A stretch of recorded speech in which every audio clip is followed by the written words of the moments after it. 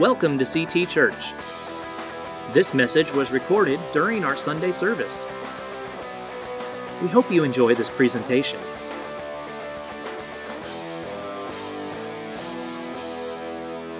Well, right before Easter, we finished up a series entitled The 7 Deadly Sins. We talked about overcoming all the biggies like pride, envy, greed, gluttony, anger, sloth, and lust. And today, as I had told you, I'm tacking on a bonus sermon. Who enjoys a bonus?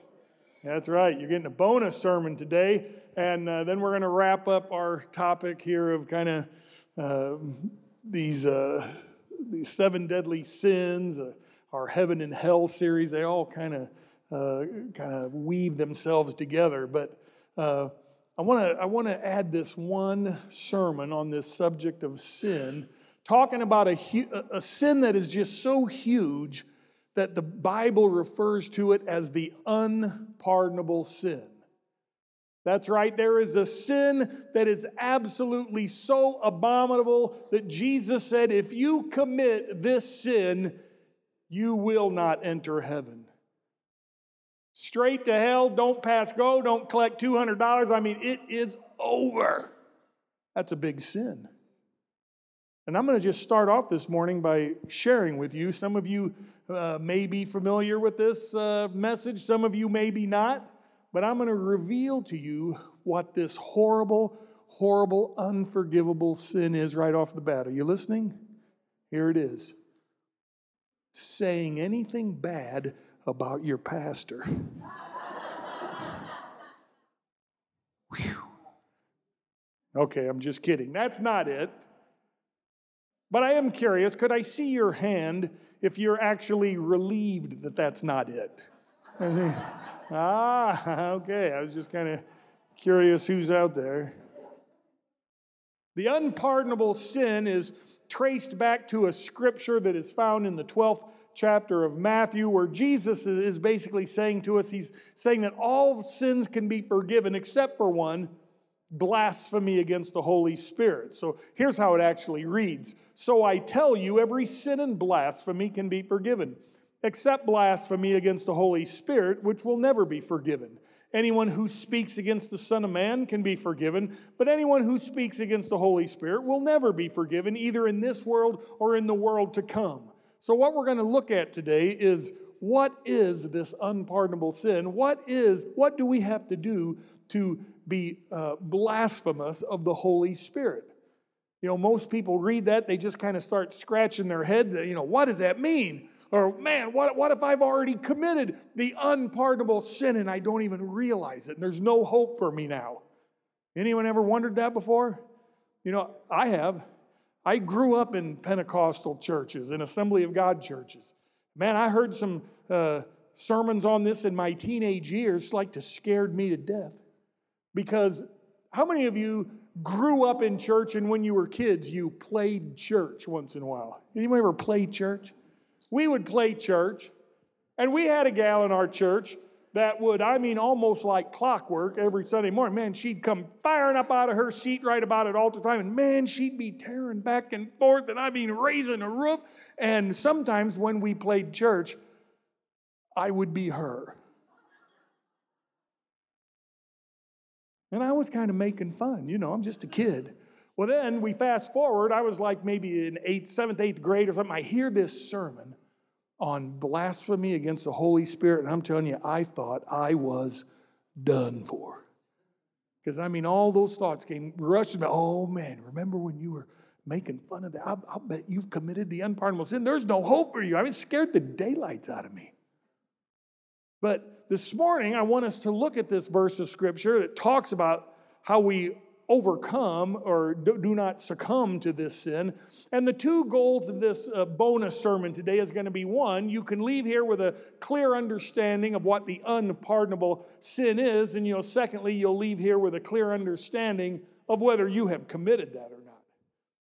The verse that we're going to look at closely, another pretty famous verse in the Bible, Romans 6:23, it says, "For the wages of sin is death, but the free gift of God is eternal life through Christ Jesus our Lord." This one simple verse tells us that we all have the capability of falling into an unpardonable sin, but we all have the capability of choosing not to fall into it.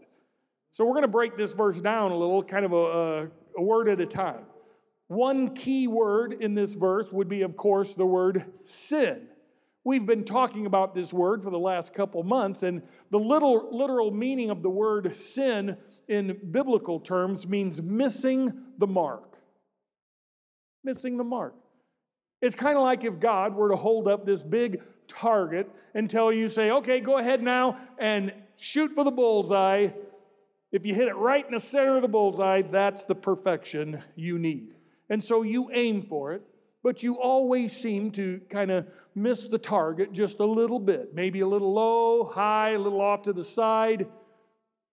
Close, but never perfection. You see, sin is when we miss the mark that God has set for us.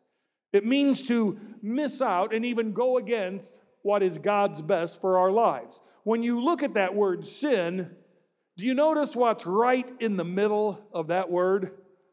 A big old I, right? It's sin when we decide that I will do my own thing. God's got a plan for me, but I am going to follow my own plan. God has a purpose for me, but I've got my own plan. And all of us at different times in our lives have had some serious I problems, right? We've all had them. We've all made choices. We're going to do our own thing. And then we miss out on God's best for our life, and we kind of get off course. We miss the mark. That's what sin is. The stark reality is that every one of us have sinned. I've sinned, you sinned, everybody has sinned. So that being the truth, here's the problem. The big problem is that for all of us, this next word in that verse is the word wages. Wages becomes a problem for us. Now, normally, wages are a good thing, right? When we hear the word, who wants wages? Oh, yeah, I want wages. This verse tells us pretty plainly there are wages that we'll receive for our sins. The word wage, it means you have earned something, right? You know, let's say you need a little extra money to subsidize your living. You go and get a little part-time job wherever. Maybe you go to Starbucks, get a part-time job pouring coffee. $10 an hour. $10 an hour sounds like a lot for pouring coffee, doesn't it? But let me tell you, when there's suckers like you and me that pay $3 and $4 a cup, they can afford it. So anyway, you work your 10 hours, you figure your paycheck, you say, well, I've worked 10 hours, I get $10 an hour, I'm going to get $100. But you get your check, and your check is only $73, and you just scratch your head, but that's how it works in this world, right? Some of it doesn't show up. That's your wage. What you got there, that $73, that was your wage. They didn't just give you that money because you're a nice person, right? You had to earn it. There was a cause and effect relationship. Because you worked, you received the effect that was your paycheck, your wage. That's what we're talking about here. When we sin, there are wages that we earn. There are consequences to our sins. And notice, God does not cause the consequences, we cause them. And they're not just everyday consequences, but they are eternal consequences. It says the wages of sin is, that's pretty final. That's pretty eternal, isn't it? Now, when the Bible uses the word death here, it's not just talking about a physical death, although there's going to be a physical death that will come. In fact, unless Jesus comes pretty soon, we're all going to die a physical death at some point. I saw some recent statistics that show, on average, 10 out of every 10 people will die. It's amazing. On a side note, 9 out of 10 dentists prefer Crest, but all 10 of them will die with or without their teeth. It's a fact. So this verse is not simply pointing out the fact that we're all going to die. It's talking about a separation. There's a separation that occurs at death when our eternal soul separates from these old physical bodies. This verse of Scripture in Romans 6:23, it's telling us that there is a wage that comes from sin which leads to this separation. We live in a world, though, that is absolutely confused and clueless for the most part, trying to figure out what happens when we die. I mean, we have got a world full of people that don't have a clue. I've got a video that was taken on one of our college campuses, and I think this is a perfectly accurate slice of Americana in the society in which we live.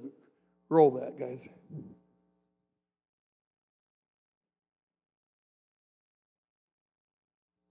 What happens to you when you die? I don't know. Oh, that's a tough question. What happens to you when you die?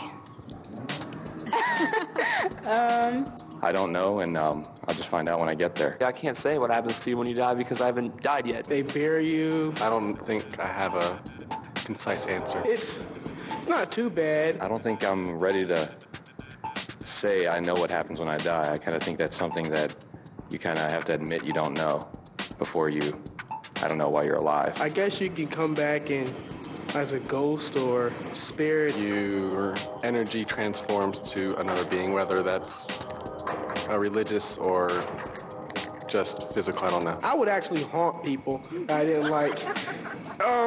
What happens to you when you die? Nothing.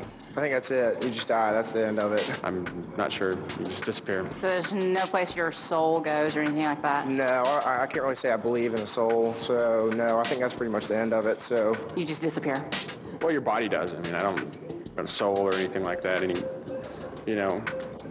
life after death or whatever. I don't know about anything like that. But Well, when you die, you're just pretty much an invisible body in the sky. I'd like to believe that you go somewhere nice, depending on how nice you were. How do you know this? I don't know this personally. That's just something I feel. How do you know this? How do you know?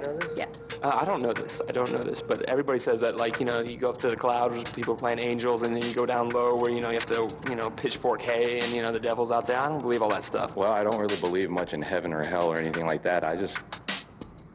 I really don't know. What's up with the harps, guys? I mean, people actually believe that stuff? What happens to you when you die? That's a good question. I believe that your spirit goes up to heaven. Heaven or hell? How's that? How do you know this? I do not know this for sure. How do you know that? I don't know. I'm assuming. I have faith. I don't hurt people. I don't do bad stuff, so hopefully I'll go to heaven. It's a feeling, that you just believe righteous people succeed and bad people don't succeed. If you've lived a good life, a righteous life, then you go to heaven. What determines whether or not you're righteous versus bad? Maybe it's that feeling like when you do something that you shouldn't have done, So who goes to heaven and who goes to hell? It's not for me to decide. So who decides? I think you kind of decide. What happens to you when you die? You either go to heaven or hell. You either go to heaven or somewhere else, which is not heaven. I don't know if there's hell, but probably. You either go to heaven or hell, depending upon if you have accepted Jesus Christ into your life.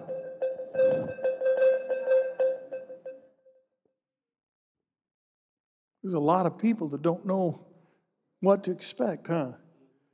Well, there was one young man there who was completely confused, but he had some truth and didn't know the truth. She asked him, who will determine whether you go to heaven or hell? And he just said, you will. Well, he was completely right, wasn't he? But people are just confused. And who is the author of confusion? We know who that is. So here's basically what happens. Sin separates us from God. God is on this side of the equation. And then there's this big chasm of sin in between us, and we're over here on the other side. So the consequences of our sin is that if we're separated from God in this life, we're going to be separated from Him throughout eternity. I don't think the Bible can be any clearer about that point. If we die on this side of the equation, we're going to be separated from God for eternity. Now that is not good news, and that is why so many people deny the existence of hell, because people like to They don't want to accept bad news. They'd rather act like it doesn't exist, right? Which is really ironic because 80% of the American public, according to polls, they have no problem believing in heaven. Less than 50% believe in hell. So people are willing to believe something that sounds good, but they're not willing to believe something that sounds bad, right? Here's bad news for those people. The existence of hell has absolutely nothing to do with whether you choose to believe it's real or not. Jesus certainly didn't have a problem believing in it, right? He said it was a dark place of torment, gnashing of teeth, spent a good part of his entire ministry warning people about hell because he knew his Father's will that was that no one would go there. So then that often bodes the question with a lot of people, well, why would a loving God send anyone to hell? And the answer to that question is he doesn't. We do that all by ourselves. The consequences are these wages of us choosing to sin. It separates us from God. God, in fact, didn't even create hell for any of us. It was created for Satan and his demons. God never intended for any of us to be in hell. He doesn't want us to be there. So if you ever see a person in hell, you can be sure of two things. One, they're trespassing. And secondly, apparently you are too. Not supposed to be there. God's intent is that all of us would have a relationship with him. But because we choose to go our own way, sometimes we condemn ourselves.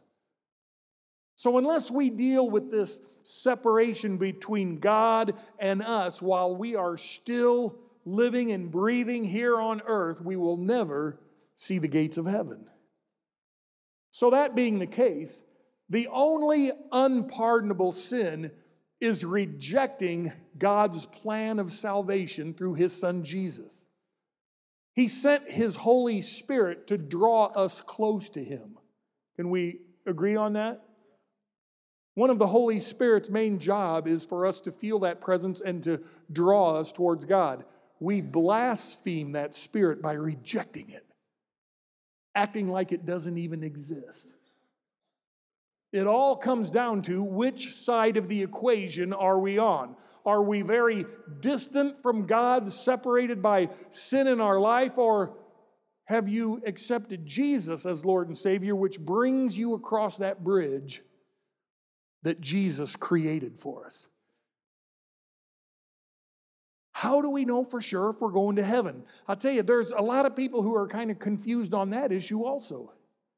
But God's word tells us that we can know for sure. Even though 80% of Americans believe in heaven, a lot of them are not quite sure how to get there. They just are believing and hoping it's there. Probably the most common understanding is that somehow we have to build a bridge between us and God. We've got to build this bridge, and we do that by doing good things in our life. That's how we build that bridge. So if I build this bridge of good works, if I do enough stuff and I treat people nice and, I don't cuss and swear too much, if I forgive other people most of the time, if I listen to my parents once in a while. Hello? I listen to the preacher once in a while. If we do all of these things, maybe somehow I can bridge this gap because I've done all these good things in my life. The problem with that method is this: if you're going to bridge this gap to God by doing good things, you've got to be 100% perfect. Perfection from the time you were born till the day you die. So I think for most of us, that's too late. That's impossible at this point. We've already sinned. We've all messed up at some point in our life, or many points in our life. How are we going to get to heaven? The best answer is right here in our verse today. And the really great thing about this particular verse is the punctuation that's in it. It has a comma, not just a period. That's a good thing. In other words, if this verse just said, the wages of sin is death, period, and that was the end of it, boy, we all could go home today feeling pretty depressed. However, fortunately for us, there is a comma after that word death, which is followed by what I think is one of the greatest buts in the Bible. B-U-T. It says but, which means there's some more coming. There's something else coming. There's this gift of eternal life from God. It's a gift that only God can give, and the gift is this bridging of this gap between us and our sin and God the Father. Theologically speaking, the gift is called grace. Ephesians 2:8, for it is by grace that you are saved, right? You can't earn it. You can't work for it. You can't pay enough money for it. You can only receive this gift from God, and He wants to give it to you. That's the great news. This gift includes eternal life. What gets better than that, right? But the question has to be answered, how do we receive this gift? It comes in an unusually shaped package. The package is shaped like a cross, contains the word Jesus. God's gift to us to bridge this gap between Himself and us comes in the person of Jesus Christ, whose death on a cross bridged the gap. That became the bridge. If you can picture Jesus hanging on that cross, one arm stretched out toward heaven, another hand reaching down to us, He became the bridge between God and us. But you still ask, well, how does it happen? The answer is you can find it in two more words within this verse, the words Christ and Lord. And I just throw this in. Christ is not Jesus' last name. You all know that, right? Mr. and Mrs. Christ didn't have a baby and name him Jesus. Who is that? That's Jesus Christ. Christ is His title. It's His title, which means Messiah. Christ means the Messiah. Jesus the Messiah. So if we're going to be completely grammatically correct all the time, we would say Jesus the Christ or Jesus the Messiah, because He is our Messiah. What does Messiah mean? That word means redeemer. A redeemer is someone who purchases our way out of a situation that we can't get ourselves out of. It was originally a slave term, being redeemed. We are all imperfect. We're all stuck in our sins over on this side of the equation, on this side of the bridge. So what Jesus does is He pays our way out of slavery so we can have relationship with God the Father. He pays our way out. Jesus pays for our freedom. That's why He went to the cross willingly. He was paying for our freedom. Now, since this gift has already been paid for, that's where you sometimes hear the phrase, salvation is a free gift from God. And that is true. It is free, right? But free does not mean it was cheap. You with me? In other words, tomorrow, if somebody were to just give you a Rolls Royce, the fact that it was free, does that mean you're driving around in a cheap car? How much was that car? Nothing. Oh, that's a cheap car. That's not how it would work, is it? It's like, wow, how did that guy get that? Man, that's what the world ought to say about us as Christians. Wow, how did they get what they've got? And then we tell them, it's free, it's been paid for, but it's not cheap. Opens up the door. So when we receive this gift, we acknowledge that He is Lord. Lord means leader. Sometimes we accept Jesus Christ with our mouth, but we don't follow. Anyone here ever done that? You don't have to raise your hand. I bet you we've all done that at times in our life. We've asked God into our heart. We say, Lord, I want you to be my Redeemer. It's just that right now, I'm not really going to follow. I'm still going to do my own thing. That doesn't work. God's grace does not cover our sins if we are not attempting to follow. We don't have to be perfect. God's grace covers us there. We don't have to be perfect. We'll mess up sometimes, but we do have to be trying to follow. That's the key to the whole thing. Are we trying to follow? Or has it just been kind of lip service? So the only sin that can never be pardoned is our refusal to accept God's gift of Jesus to us. That sin is unpardonable. If you thought it was something else, that's not it. As long as you're still alive and breathing, you have a choice to accept this gift from God. The unpardonable sin is when we say no to Jesus and we insist on living our life the way we want to. Now, you might be thinking, I've done that 1,000 times in my life. And the truth is, that may be so. But it doesn't become an unpardonable sin until you have breathed your last breath and continued to reject the gift of Jesus Christ.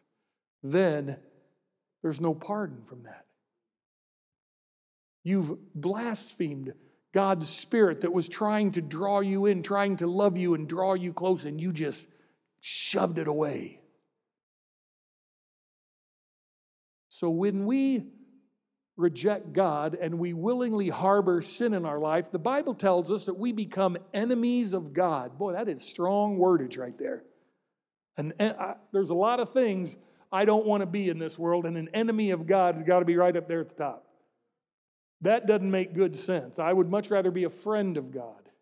Being an enemy, setting yourself up as an enemy to the most powerful being in existence is just plain dumb. Say that with me. Dumb. It really is, isn't it? If we have a choice, rejecting that relationship, man, it doesn't make any sense. It's just dumb on our part.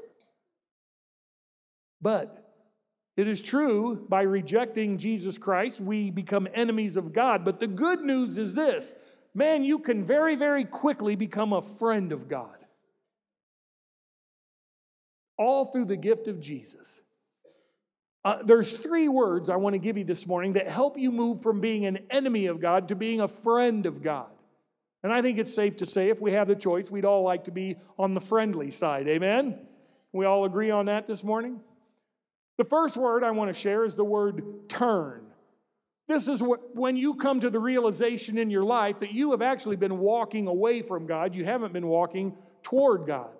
And you make a choice. You make a choice in your own thinking, a conscious choice. I have got to turn. I've got to turn from the way I've been living my life. And so you change your course and you start heading back towards God. The Bible has a word for this act of turning. It's called repentance. It's where you tell God, I am sorry for sinning against you. I realize I'm the one who's been creating this chasm between us by walking away from you, and I'm sorry. In fact, Romans 2:4 tells us that the main reason that God doesn't just strike us down when we sin against Him is that He loves us so much, He keeps giving us opportunities. How many of you are thankful for multiple opportunities that God has given you in your life? Man, I'm so thankful. But the day will come when opportunity will run out.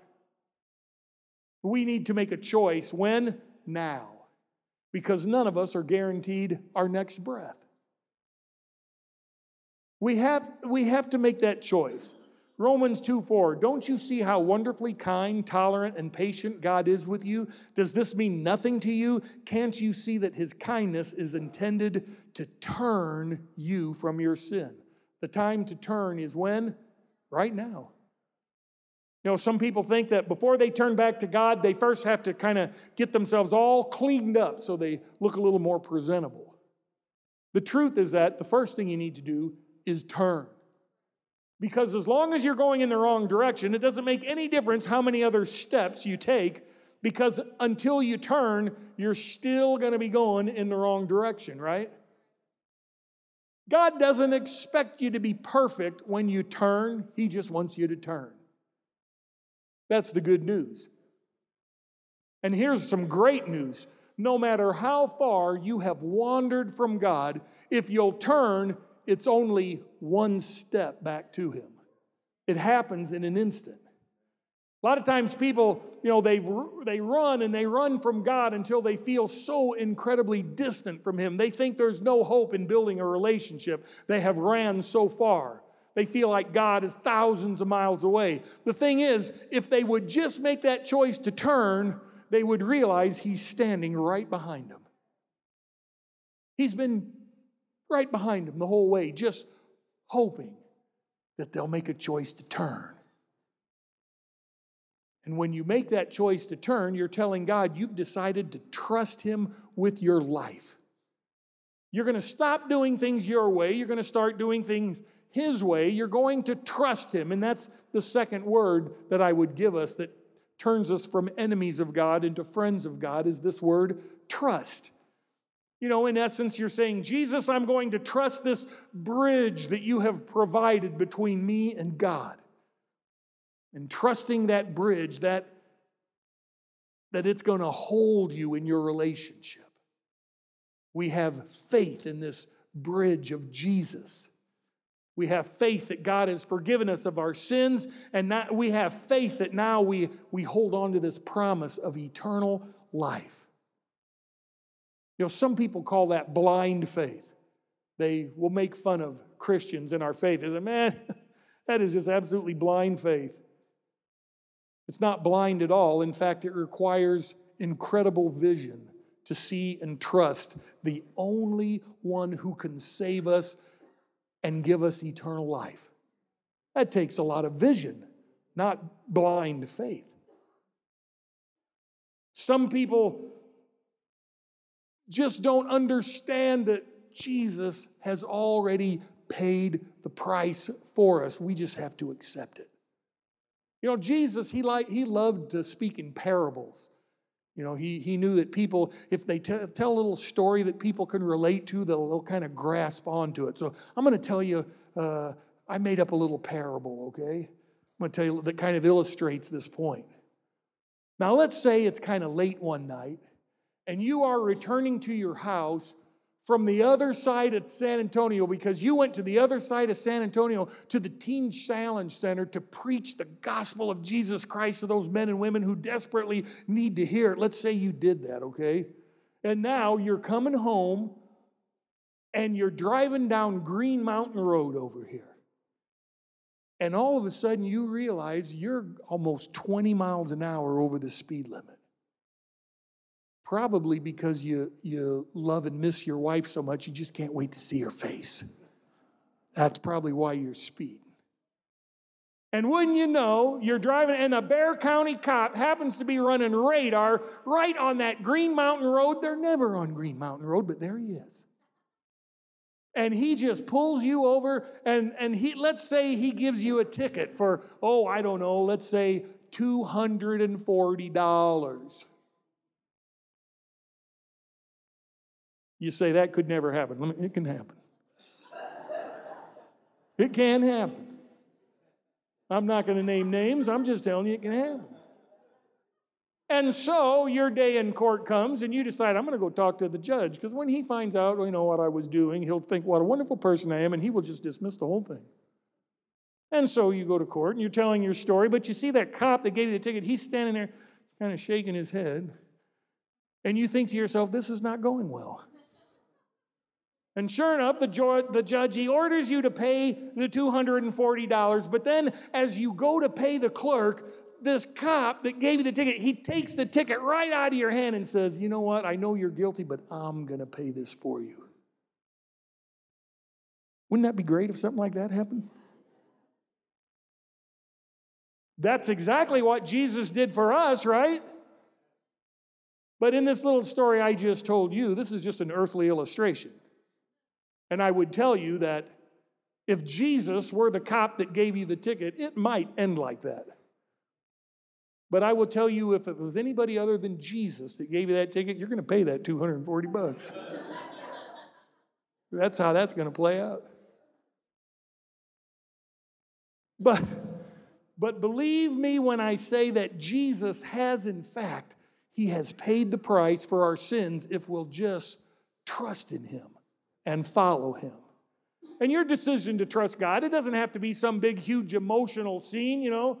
It's like, well, I don't know if I've accepted him or not. I mean, I didn't experience some huge, giant sea of emotion. C.S. Lewis, who was one of the great Christian authors of the last century, he said he gave a testimony of his conversion experience. He said one day he was just walking through the park, kind of thinking about what he had been reading in the Bible about Jesus and his death and resurrection and weighing out these issues of sin and hope and eternal life and all of these things.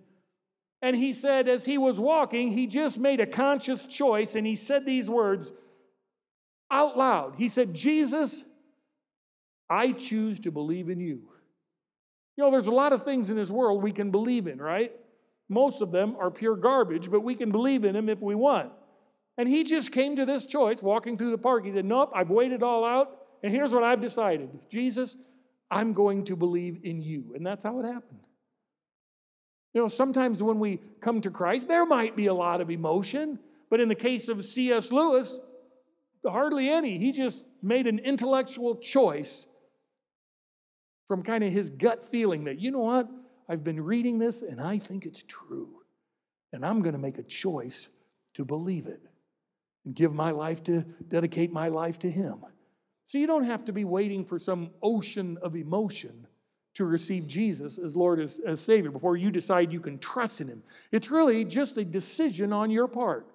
Someone said this, and it's completely true. Christianity is not about a feeling. Christianity is all about a choice. That's the bottom line. It's not about a feeling. It's about making a choice. And that brings us to the third word that separates us from being an enemy of God to a friend of God, and that is that word follow. We have to turn, we have to trust, but if that's all we do, we fall short because we have to follow. We turn, we trust, and then we follow. So that's the real question of the day. Are you following Jesus? It's not a trick question. It's very simple. Are you following Jesus? It's like someone comes up to you and says, hey, are you married? You don't have to stumble around trying to remember, well, let's see. I think I am. I got a wife and kids at home. Yeah, I'm pretty sure I'm married. Nobody does that, right? You can answer right off the bat. Are you married? Yes or no? I mean, if you don't know for sure, just ask your wife and she'll set you straight real quick. Yes, you are married. She'll remind you real fast. If you want people to squirm a little bit, I'm telling you, just ask them, are you a follower of Jesus? Boy, I tell you, that makes people squirm. And sometimes they'll start stammering around. Well, yeah, I think I am. I don't beat my wife and kids, and I don't steal much. And I go to church sometimes. Sometimes I even put money in the offering thing as it goes. I'm pretty sure I'm a follower of Jesus. Answering that question ought to be as simple as answering, are you married? Yes or no? You don't have to think about it. So the question this morning is, are you following Jesus? If you are, you're never going to have to worry about committing the unpardonable sin, because as long as you'll just keep following, you don't even have to be perfect. If you'll just keep following, his grace covers you. And you're going to inherit that eternal life that he's promised simply because you haven't given up trying to follow. That's the key. Just keep following. Life gets tough. Everything gets bleak. Just keep following. That's the key to success. Don't stop following. Maybe today, right off the bat, you know the answer to that question. And maybe the answer to that question, are you following Jesus? Maybe the answer is no.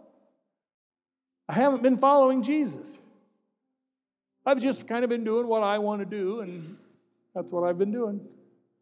So today, God is standing right here in front of us. He's right here in our midst. He's asking if you'll accept this free gift. And heaven and hell literally are hanging in the balance of whether you choose to accept His gift of Jesus or not.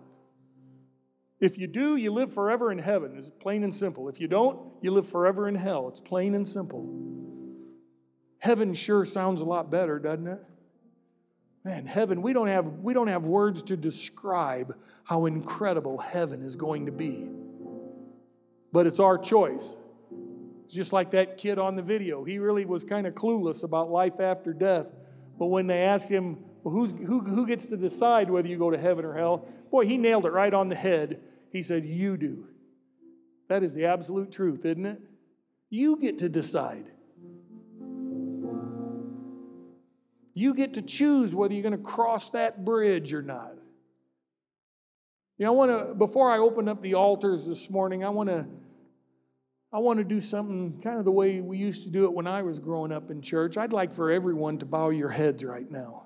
Now here's what we're going to do. I'm just going to ask in just a moment, if you need to make sure that you have that gift secured in your life, and you're accepting Jesus as leader, and you want to follow, I'm going to ask you to raise your hand. No one's looking around. And then we're all going to stand, and we're going to pray a prayer together. And if you pray this prayer from your heart, you're going to receive this incredible gift. None of us can afford to wait a moment longer because we don't have another day guaranteed. So let me pose the question this morning, and as you have your heads bowed, who will be honest enough to say, yep, that's me. I want to make sure, right now, I want to make sure this gift of eternal life is mine. Let me see your hand right now. Man, there's hands all over the place. You want to make sure that you know that you know.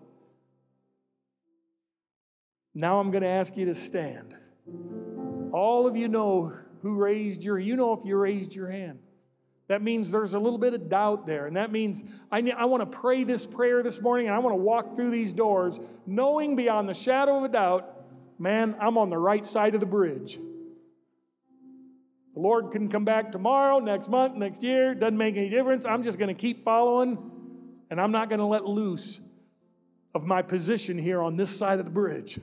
I'm going to stay here. And how you stay there is you just keep following the leader. Amen? Bow your heads and let's all pray this prayer together.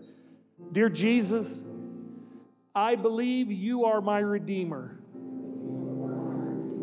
And today I want to turn from my sins. Please forgive me of sin. I believe you died on a cross for me. You paid the price for my sins. And you rose again. And I want to follow you. From this day forward, come into my heart. Give me the strength to keep following and live for you. In Jesus' name, amen. You have been listening to CT Church in San Antonio, Texas. This recording was presented in the context of our Sunday service. For more information, please visit us at ctagsa.com, connect with us on Facebook, or call us at 210-657-3578.